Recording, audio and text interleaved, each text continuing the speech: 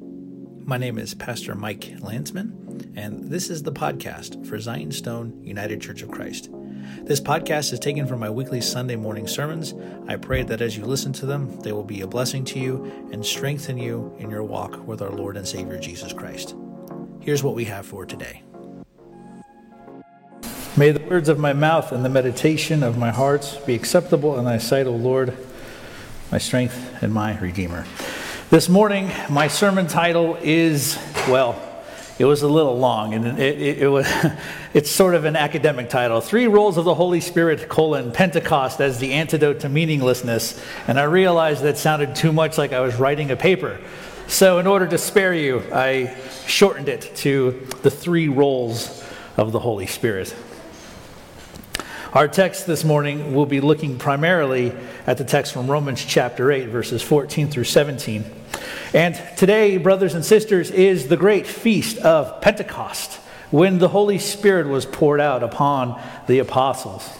And today we will not be focusing our attention primarily on the text from Acts and John, even though we may refer to them here and there. Looking today at St. Paul's words, because the text from Romans was written by St. Paul many, many years after the outpouring of the Holy Spirit upon the disciples. And we know from the reading from Acts that the Holy Spirit being poured out upon them energized them to boldly proclaim the gospel of our Lord Jesus Christ with a wisdom and a zeal that they did not previously possess. And actually, thinking about it, it's interesting how even though some of the disciples that were zealous, such as Peter, that zeal for the Lord was channeled finally towards its proper end. And St. Paul lays out for his hearers, his readers, and for us today, something important about their and our having received the Holy Spirit. And so today we're going to look at the 3 roles of the Holy Spirit that we should get from this text here in Romans chapter 8. And these 3 are not completely exhaustive. The first one we should note is that the Holy Spirit is God. He says in verse 14, "For all who are led by the Spirit of God are sons of God." Around the year 375, one of our fathers in the faith, St. Basil the Great, wrote his classic work on the Holy Spirit. And he wrote this because of a group of people he termed the pneumatomachoi, or the spirit fighters. And he didn't mean this in the sense of people who fight each other spiritually or whatever, but rather to people who fight against the Holy Spirit by claiming that the Holy Spirit is not fully divine. In other words, they claimed by saying this that the Holy Spirit is not God. And so he rightly took them to task because in worship they decided to use different doxologies of praise to God, which wound up subordinating the Holy Spirit. And he noted that though the church used differing but non-contradictory ways to speak of the Holy Spirit, that the Holy Spirit is as much God as the Father and the Son. He highlighted the works of the Holy Spirit found in Scripture, that those are works that are attributed to God alone. Commenting on 1 Corinthians 2:11, he said, "But the greatest proof of the conjunction of the Spirit with the Father and the Son is that he is said to have the same relation to God which the Spirit in us has to each of us. For what is man, it is said, who knows the things of man, save the spirit of man which is in him? Even so, the things of God no man knows, but the Spirit of God." So the Holy Spirit is not a spiritual emanation, nor is the Holy Spirit an it. The Holy Spirit is a he. The Holy Spirit is the third person of the Most Holy Trinity. The Spirit of God is God. And on Pentecost, he was poured out upon us and remains with us and in us, marking us as God's own family and channeling our zeal for God towards its proper end, and helping us to be transformed into the image of our Lord and Savior Jesus Christ. The second role of the Holy Spirit is the Spirit of adoption, which St. Paul says here in verse 15, "For you did not receive the spirit of slavery to fall back into fear, but you have received the spirit of adoption as sons." As those who have been led by the Spirit of God, we are no longer children of darkness, but we are now children of the light. We are no longer sons of the evil one, we are sons of the Holy One. Now we need to note right away that the word sons here isn't exclusive to men. Because, remember, St. Paul notes elsewhere that all are one in Christ. And he's not using the word sons here because of patriarchal tyranny. He's not using the word sons here because he has it in against women and he's trying to subordinate them. When he says the term sons of God, he's talking about a particular class of people. Genesis 6:2 says, "The sons of God saw the daughters of man were attractive, and they took as their wives any they chose." In Job 1 verse 6, it says, "Now there was a day when the sons of God came to present themselves before the Lord, and Satan also came among them." And in Psalm 89 verse 6, it says, "For who in the skies can be compared to the Lord? Who among the sons of God is like the Lord?" And lastly, in Luke 20:36, it says, "For they cannot die anymore because they are equal to angels and are sons of God, being sons of the resurrection." So to be adopted as sons, this phrase, sons of God, in the Old Testament is a reference to divine beings who serve Yahweh, the God of Israel, and the God we worship as Christians. To be a son adopted into God's family, well, let me put it to you like this. My father, also Michael Landsman, his biological father was my Grandpa Fish. And so when my dad was born, he was Michael Udell Fish. When his parents divorced and his biological father moved away, my Grandpa George met and married my Nana. And that was George Landsman. And he had such a great relationship with my dad that he wound up adopting my dad legally. And my dad dropped his old surname, Fish, and legally was adopted by my Grandpa George and became Michael Udell Landsman. Even though he wasn't initially part of Grandpa George's family, biologically, he was still legally adopted into my Grandpa George's family and took his own name. And being adopted as sons of God is similar to this, in the sense that our act of adoption is accomplished by the Holy Spirit that was given to the church at Pentecost. But it's even greater than this, because to become a son of God is to share in the life of Christ that we initially enter into at our baptisms when we receive the gift of the Holy Spirit. As a friend of mine, Father Stephen DeYoung, notes, to be sons of God means that we are heirs of the promises, fellow heirs with Christ, of glorification, and of coming to share in Christ's glory, the glory of the resurrected and reigning one. If we are to rule and reign with Christ as his resurrected and glorified sons, as St. Paul reminded the church in Corinth, and St. John reminded the church at Thyatira, plug, come to Revelation class on Wednesday night and you'll hear really great stuff like this, then we are no longer slaves to sin, and we do not have to fall back into fear. Well, you ask yourselves, okay, well, what does he mean? Fear. He says we did not receive the spirit of slavery to fall back into fear. What fear is he speaking of? Well, that fear is the fear of death. Hebrews chapter 2 says, "Since therefore the children share in flesh and blood, he himself likewise partook of the same things, that through death he might destroy the one who has the power of death, that is, the devil, and deliver all those who through fear of death were subject to lifelong slavery." The fear of death St. Paul is referencing here in Romans is referenced also in Hebrews, the fear of death. We have not received the spirit of slavery to fall back into fear. Death has no power over us. Jesus' death and resurrection has rendered death powerless. Hell cannot hold us. Satan cannot hinder the sons of God, nor keep them in his domain, because Christ has broken his rule and his power. And if that power is broken, then the power of sin, which works hand in hand with death, is broken as well. And this is why sin is such a serious business, my brothers and sisters, because when we sin, we fall back into, or we take a step back to the spirit of slavery that used to hold us, that Christ has delivered us from. But the Spirit has been given to us that we can be strengthened to live lives pleasing to the Lord. The third role is the spirit of witness. St. Paul says in verse 16, the Spirit himself bears witness with our spirit that we are children of God.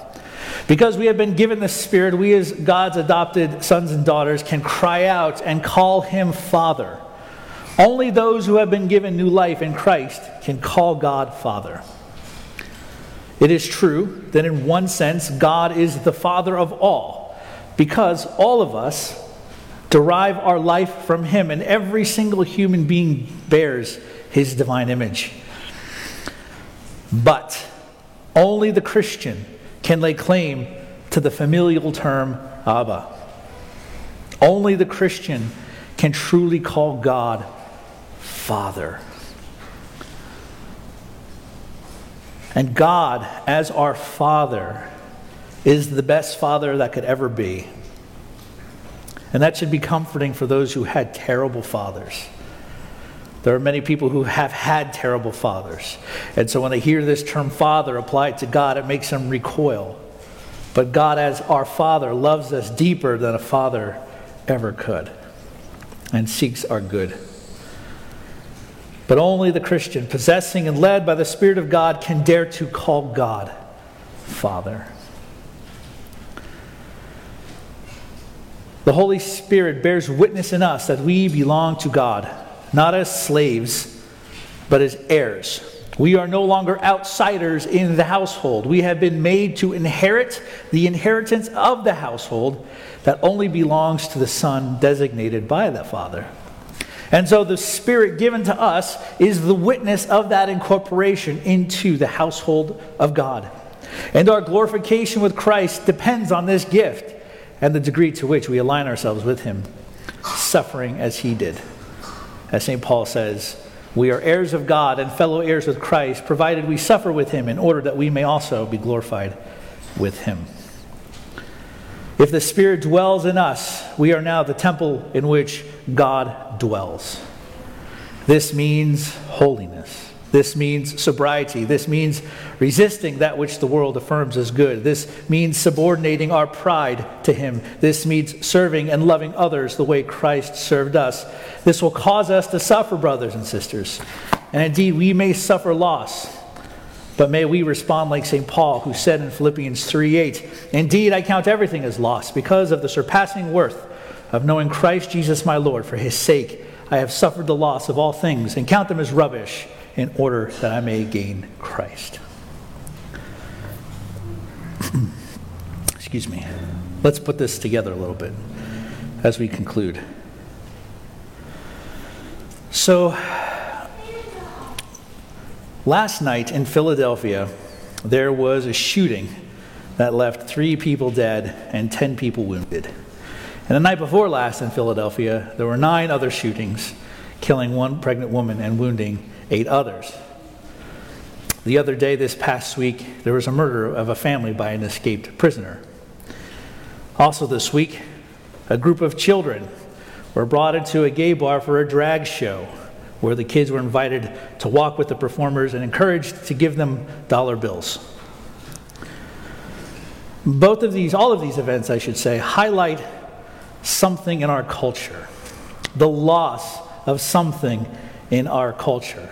And even though culturally we have vestiges of the moral framework given to us by the Judeo-Christian tradition, our culture is now functionally nihilist.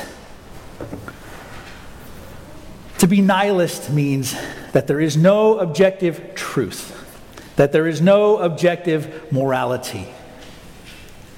Basically nothing, if you take it to its logical conclusions, nothing really matters. There's no God, there's no truth. There's no truth.